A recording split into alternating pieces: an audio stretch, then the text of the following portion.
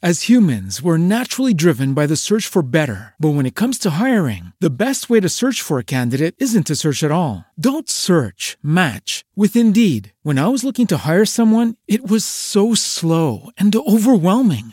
I wish I had used Indeed. If you need to hire, you need Indeed. Indeed is your matching and hiring platform with over 350 million global monthly visitors, according to Indeed data, and a matching engine that helps you find quality candidates fast. Ditch the busy work. Use Indeed for scheduling, screening, and messaging so you can connect with candidates faster. And Indeed doesn't just help you hire faster. 93% of employers agree Indeed delivers the highest quality matches compared to other job sites, according to a recent Indeed survey. And listeners of this show will get a $75 sponsored job credit to get your jobs more visibility at Indeed.com/podcast. That's Indeed.com/podcast. Terms and conditions apply.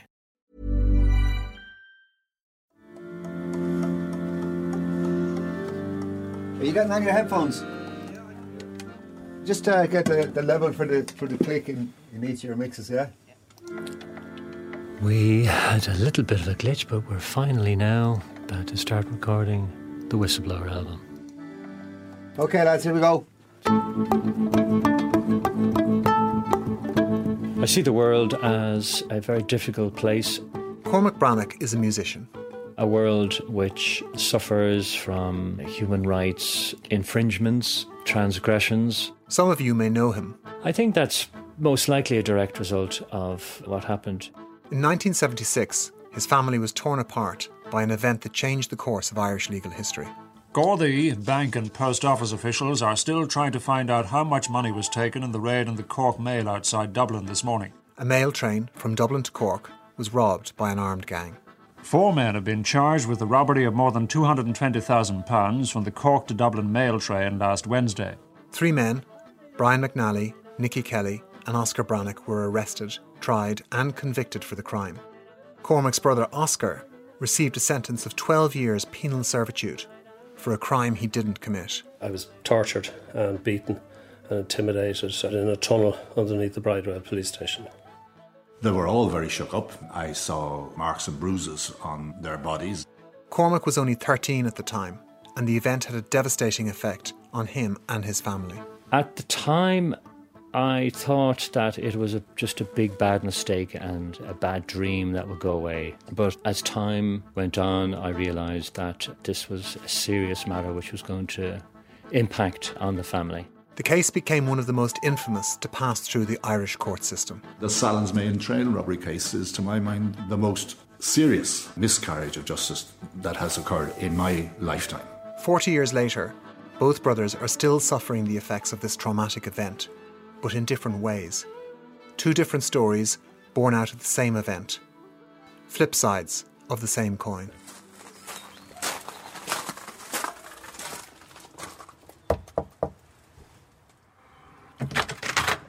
Hi, Cormac. Hey, Frank, how you doing? How are you? Welcome to On the Funshaiga. Thank you very much. On in.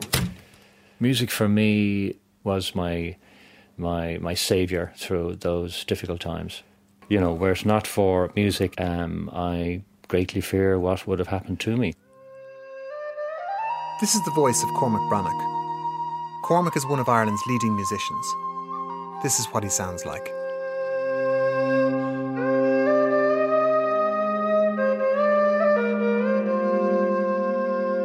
However, whilst Cormac was at the height of his musical success and was shining in the limelight of music for decades, throughout this time he had been harbouring a hidden and troubled background, a dark personal history that's haunted him for over 40 years. 1976, March 31, which was 6 days after my 13th birthday. There was a mail train robbery from Cork to Dublin, which was robbed by the IRA, and my brother was detained, during which time he signed a statement under duress and after being assaulted and beaten by members of the Garda Síochána. He's convicted for 12 years penal servitude. After a year and a half, he was released following a campaign involving Amnesty International. 9 months later, the court comes back and gives its reasoning but absolves the Gardaí further from any wrongdoing. And then there's the long road for an answer. I mean, the whole period lasted from 1976 to 1993. There was no public inquiry set up.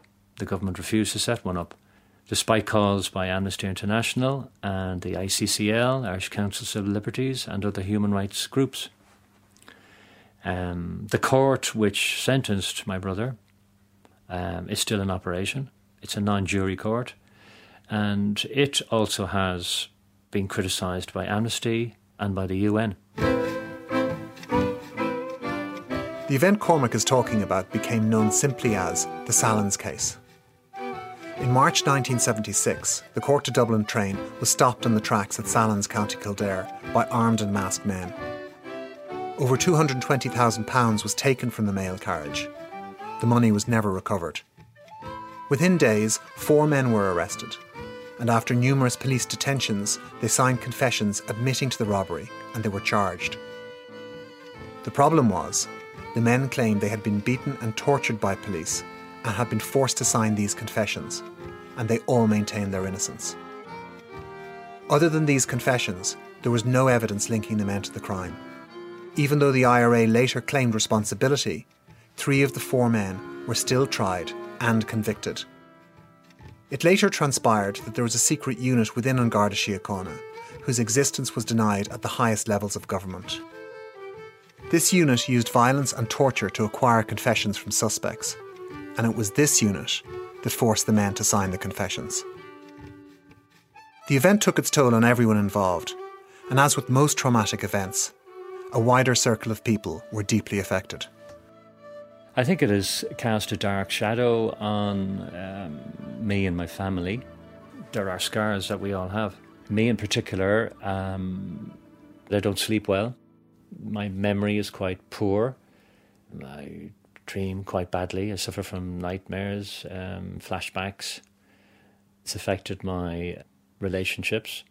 I have been diagnosed as suffering from post-traumatic stress disorder. It's in my DNA. It's in my body tissue.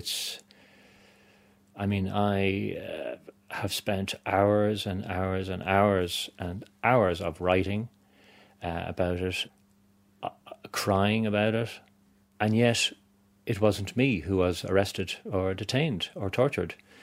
But I certainly feel the effects of all of that, and we all in the family feel it differently. I describe myself as very much being an unwilling participant in this whole event.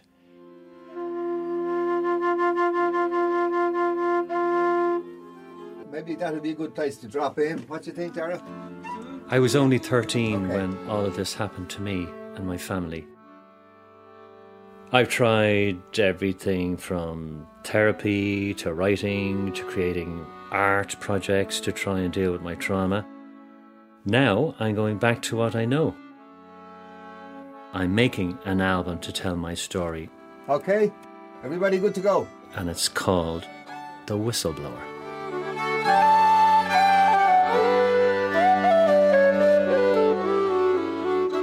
The album is an attempt by me to address some of the feelings and emotions surrounding the fallout of a train robbery in 1976.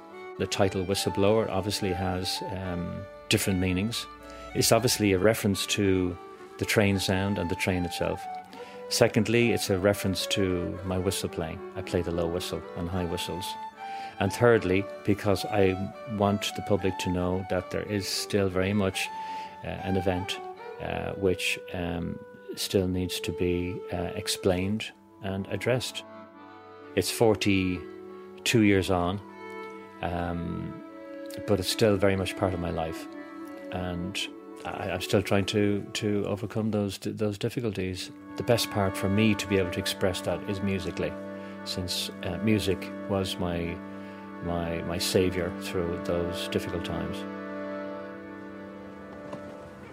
Oscar. Hello, Frank. How are you doing? Pleasure. Good to meet you. Come on in. I couldn't remember, was it 10 or 12?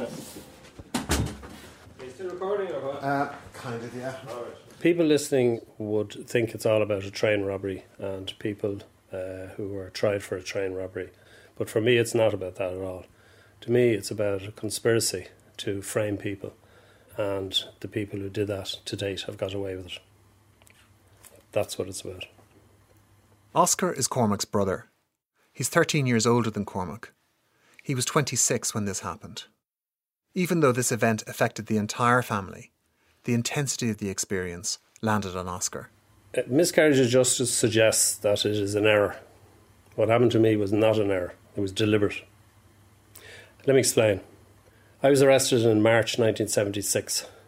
I was held for 48 hours and I was released without questioning in relation to the train robbery that occurred on the 31st of March in Sallins, County Kildare. I was rearrested and I was held during an 8-day period and then was charged with the participation in the robbery on the basis of no evidence at all other than a false statement that was concocted by Gardaí and that I was forced to sign. And during that period, to force me to do that, I was tortured and beaten and intimidated and then was charged with the participation in the robbery. And the case was sent to the Special Criminal Court, which has its own rules and regulations and which numerous judges refused to sit on.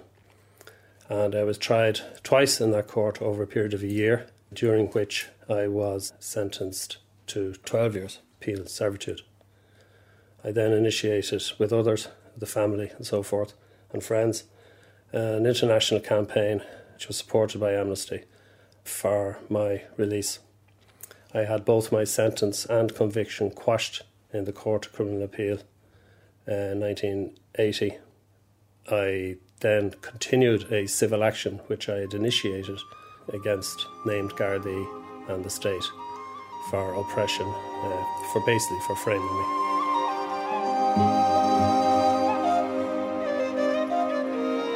The event had huge repercussions for the Brannock family.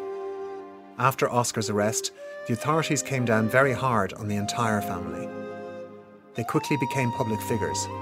Their lives were turned upside down overnight. Everyone in the family was affected.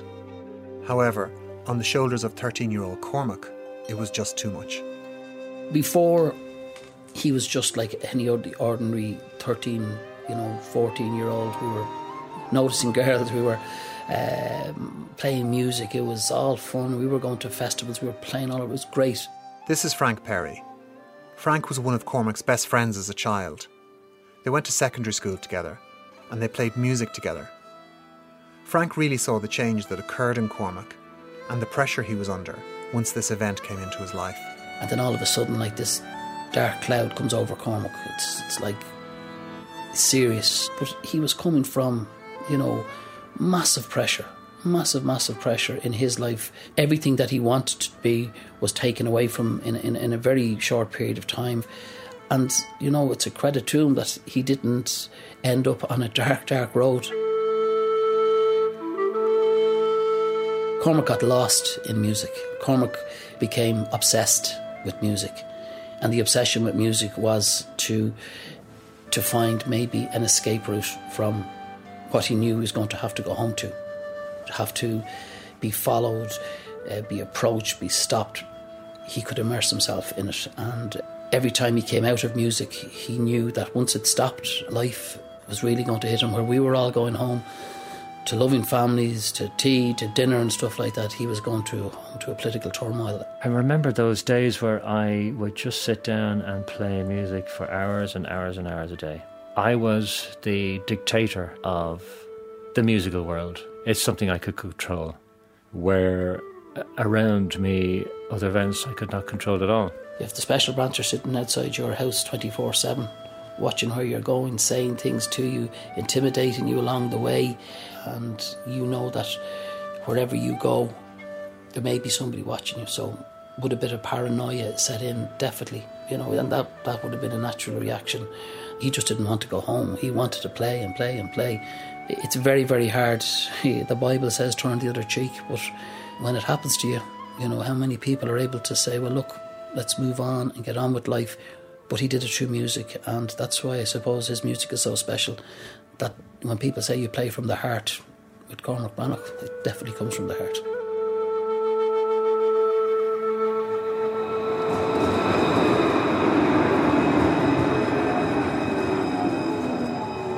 Cormac and Oscar have brought me on a little trip down memory lane. Well, Chancery Lane to be precise. To a location they both remember only too well. We have our backs to the forecourts. We're in Chancery Lane, and in front of us is the Bridewell, and beside it the District Court. And it was to this building that I was brought on the 5th of April 1976, and I was brought in the front there.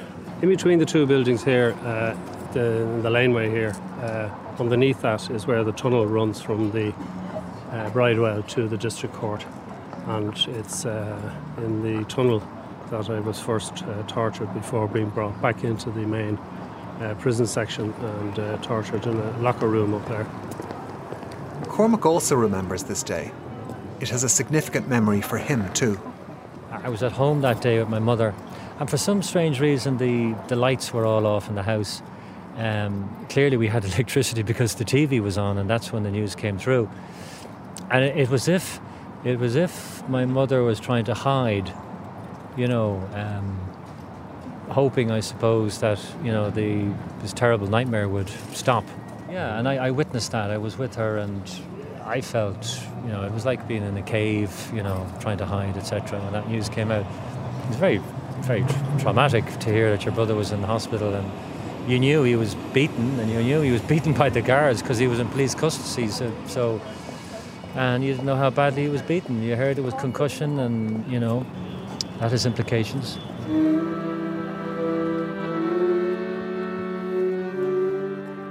Four men have been charged with the robbery of more than £220,000 from the Cork to Dublin mail train last Wednesday.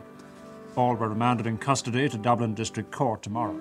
I was taken out of my cell in the middle of the night and brought down to a tunnel underneath the Bridewell where they started to beat me. And they wanted to know my movements on the day of the robbery.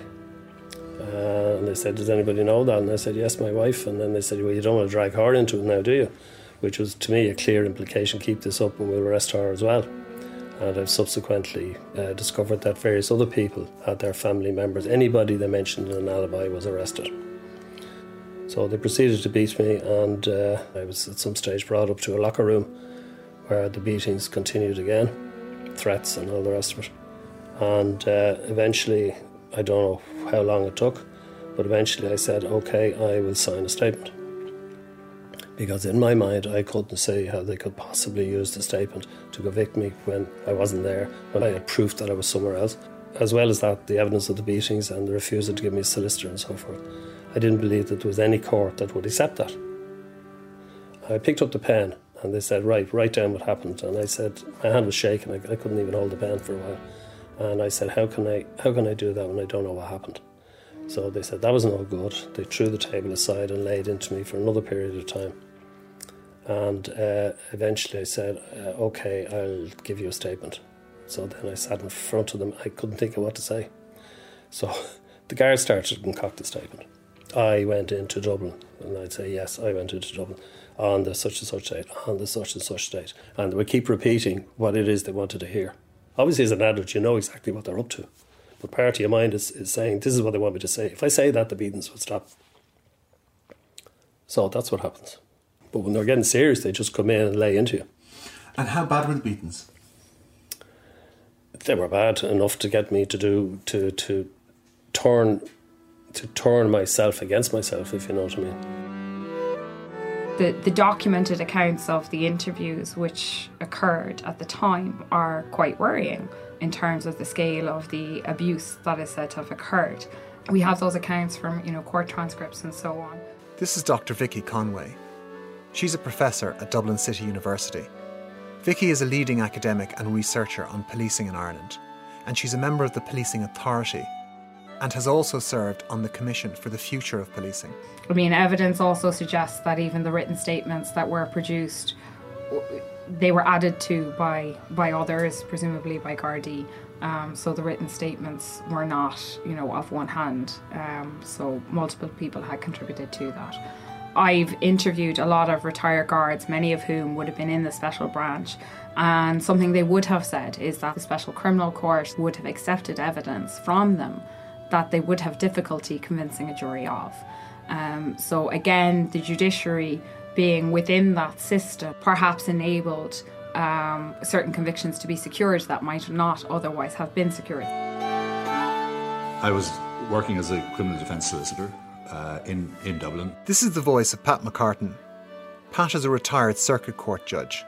I was looked for to come and advise those who are being arrested and charged, and I went immediately to Mountjoy Prison, saw them, and arranged for them to be medically examined in the prison, because they were each and all of them carrying marks of physical violence. And then I acted throughout the criminal trial as their defence lawyer. In 1976, Pat was the main defence solicitor for the Sallins trial. He remembers the day he first met them, when they emerged from Garda questioning. They were all very shook up. I asked them and got general indication of what had occurred. I saw marks and bruises on their bodies. What I was most anxious to was make sure that they were professionally medically examined. If I had had the time and the opportunity, I myself would have, as was my practice. See, that was standard at that time. As someone who was detained and being questioned, the first thing you did was ask them to take their clothes off completely. And you physically examined them front and back, all over, to make sure there were no marks, bruises, scratches, or whatever. And you noted that in your attendance. And then you were able to compare that with what they presented at the end of their interrogation or investigation. Among legal circles, rumours were rife that there was a covert investigation unit within the Gardaí who were using very unorthodox methods to gain confessions. They acquired the nickname the Heavy Gang. There was undoubtedly a unit centred around serious and murder investigation squad in the country who were specialised in interrogation tactics and in investigating crime in that way.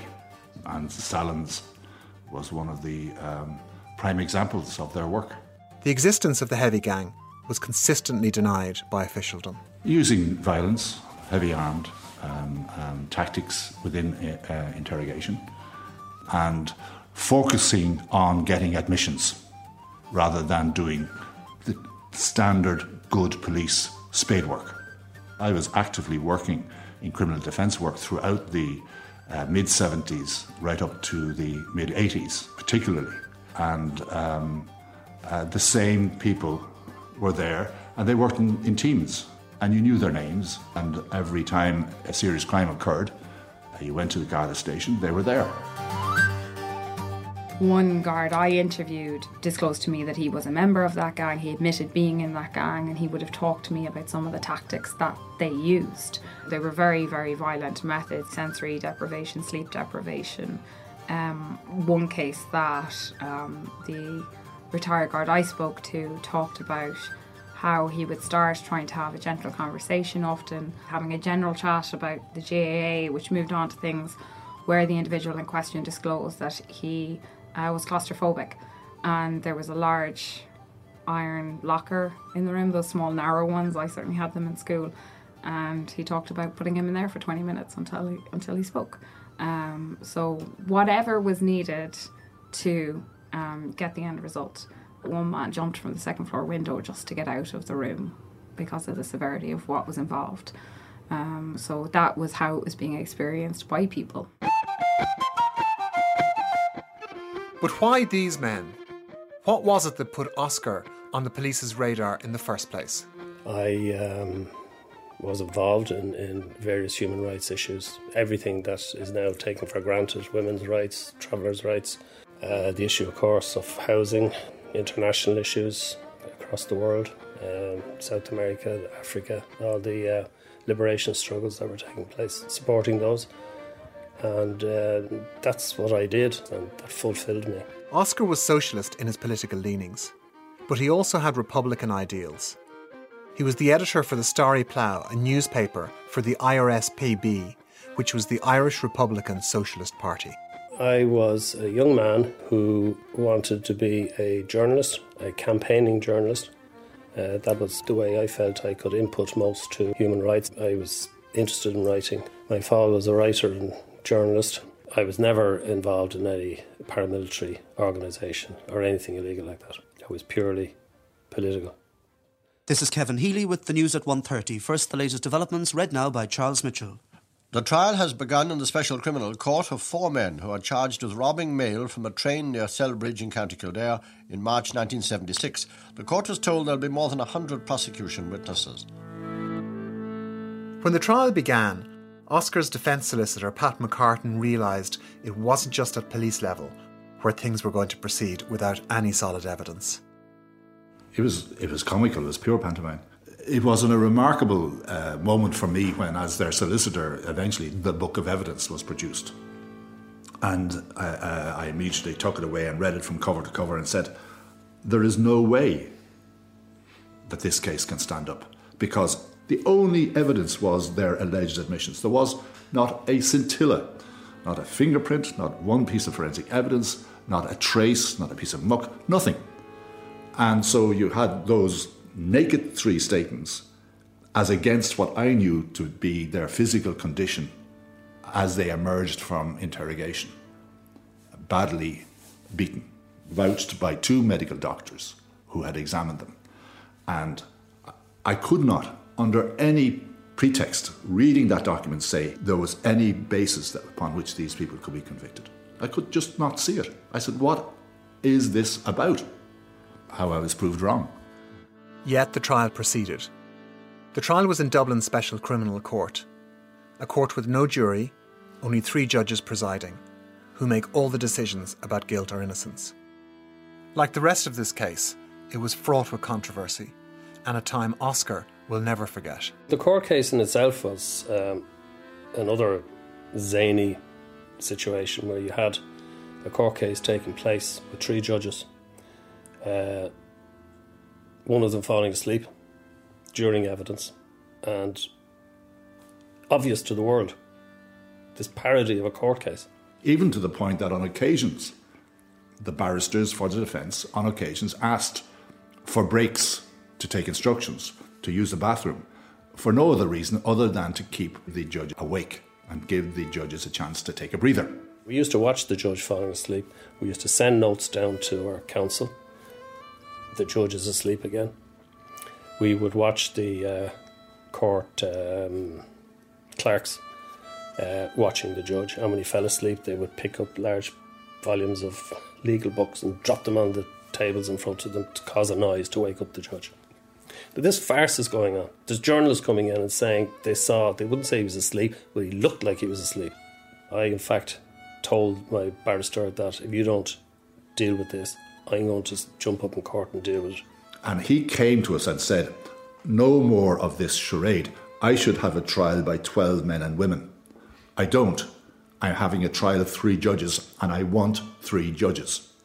So he refused to allow the case affecting his position and his statement to progress any further until we dealt with this issue of the judge's sleep. So they raised in court the issue that one of the judges was falling asleep. We then went to the High Court to try and stop the trial on the basis of clear evidence that the man was not awake at all the times of the trial when evidence was being heard. And the High Court said it couldn't rule on it because the Special Criminal Court had already ruled that they could deal with it. In other words, the court being a 3-headed monster, and if one of them was gone, the 2 could still carry on. So then we took the Supreme Court, and they castigated senior counsel for taking the case and basically refused to entertain it, threw it out. The judge in question was ill and was on medication, and he died shortly thereafter, and there was a second trial.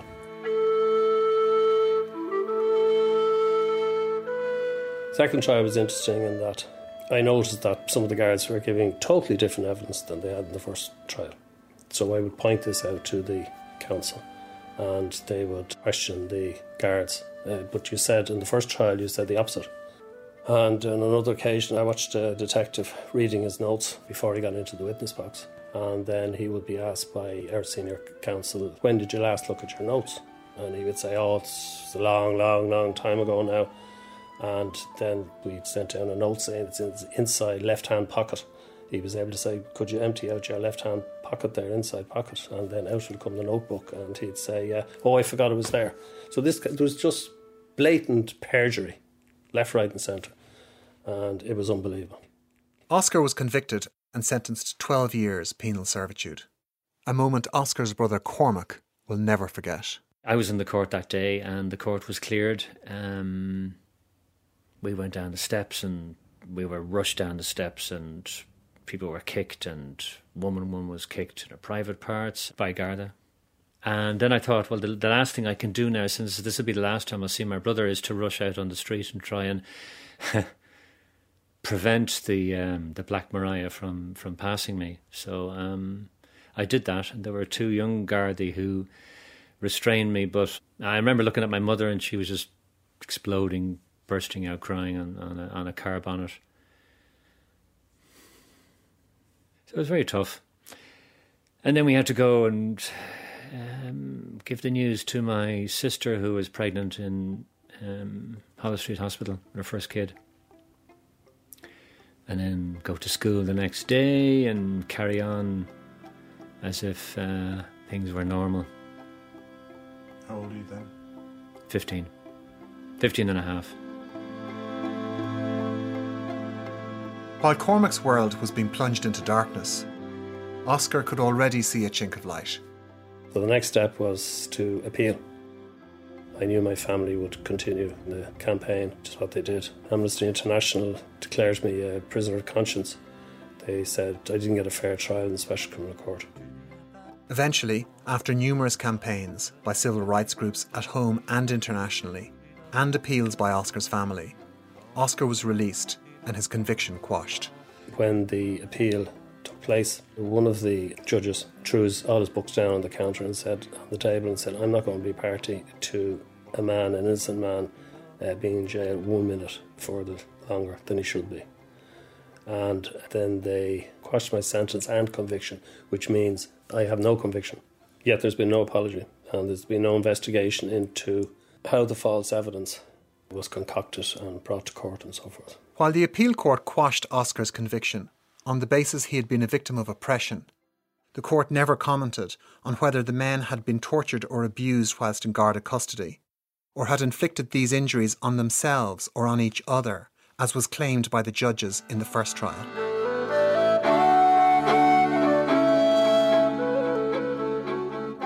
Even though Oscar was released and had his conviction quashed, and was awarded around £400,000 in a civil case against the state, the government still refused to label this a miscarriage of justice.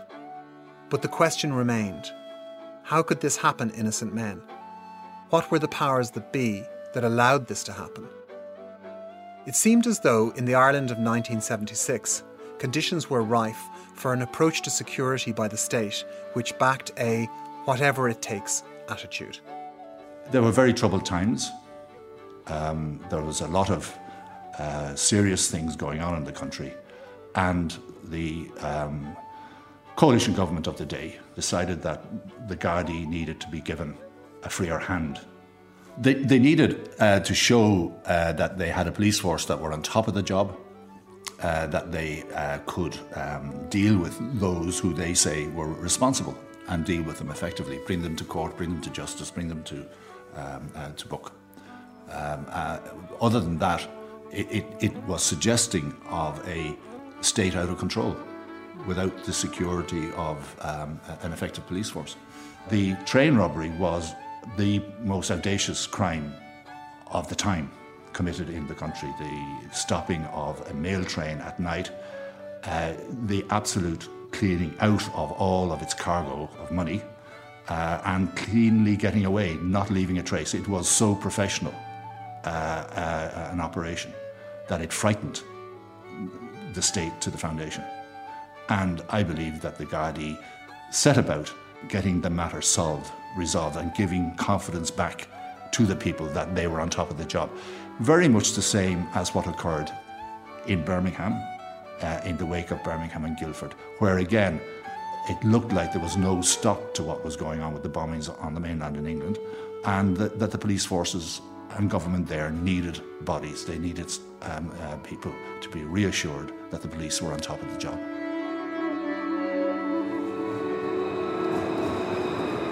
How does it feel standing in front of these buildings? Well, it's not pleasant. Back in Chancery Lane, I'm standing outside the Bridewell police station with Oscar, and he's clearly uncomfortable being here. As I've said to other people, the only part of these two buildings I like is the Latin above the front door, which says Fiat Justitia Revat Caelum, which, forgive my pronunciation, which means let justice be done even though the heavens may fall.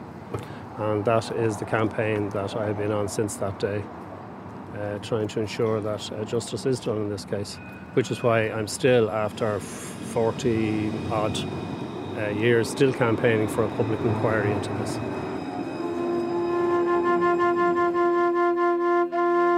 Maybe that would be a good place to drop in. What do you think, Dara? Yeah. Okay. It's the final day of recording in the studio, and Cormac is laying down the last track on the Whistleblower album. Hopefully it won't come across and annoy the engineer. That's good. Okay. 1, 2, 3, 4.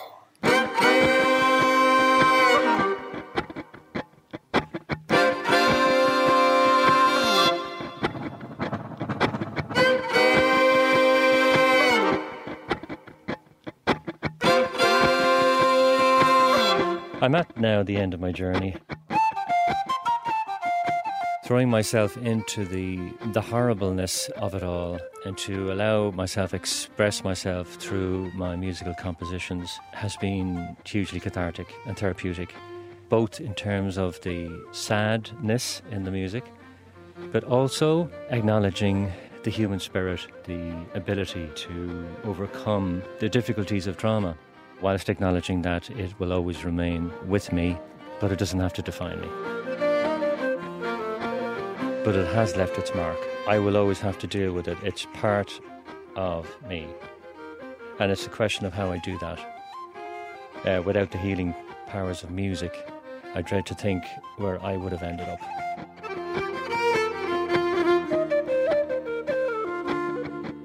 For years I've been hoping some Garda or someone connected to the Gardaí would come forward and apologise, or at least acknowledge what happened, even if it was anonymous.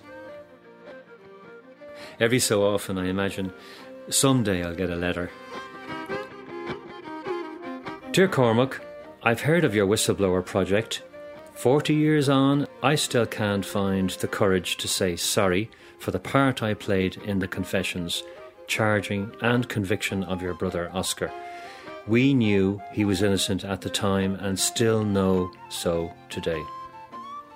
I let myself down. I let some of my Garda friends down. I also let my family down. It's up to others to reveal their part in this conspiracy to cause a miscarriage of justice. But after all this time, perhaps it won't happen. But I don't mind telling you, I've had my own share of troubles throughout the years. I also don't sleep well. I have nightmares. Perhaps it's our suffering that connects us. Someday I will speak out, but not yet. I can't. It is still too soon. I hope you understand. An unnamed Garda. That's the letter I didn't get. It's the letter I want to get. If my family and I are to get some closure, an apology is not only needed, but it's essential if there is to be any lasting healing.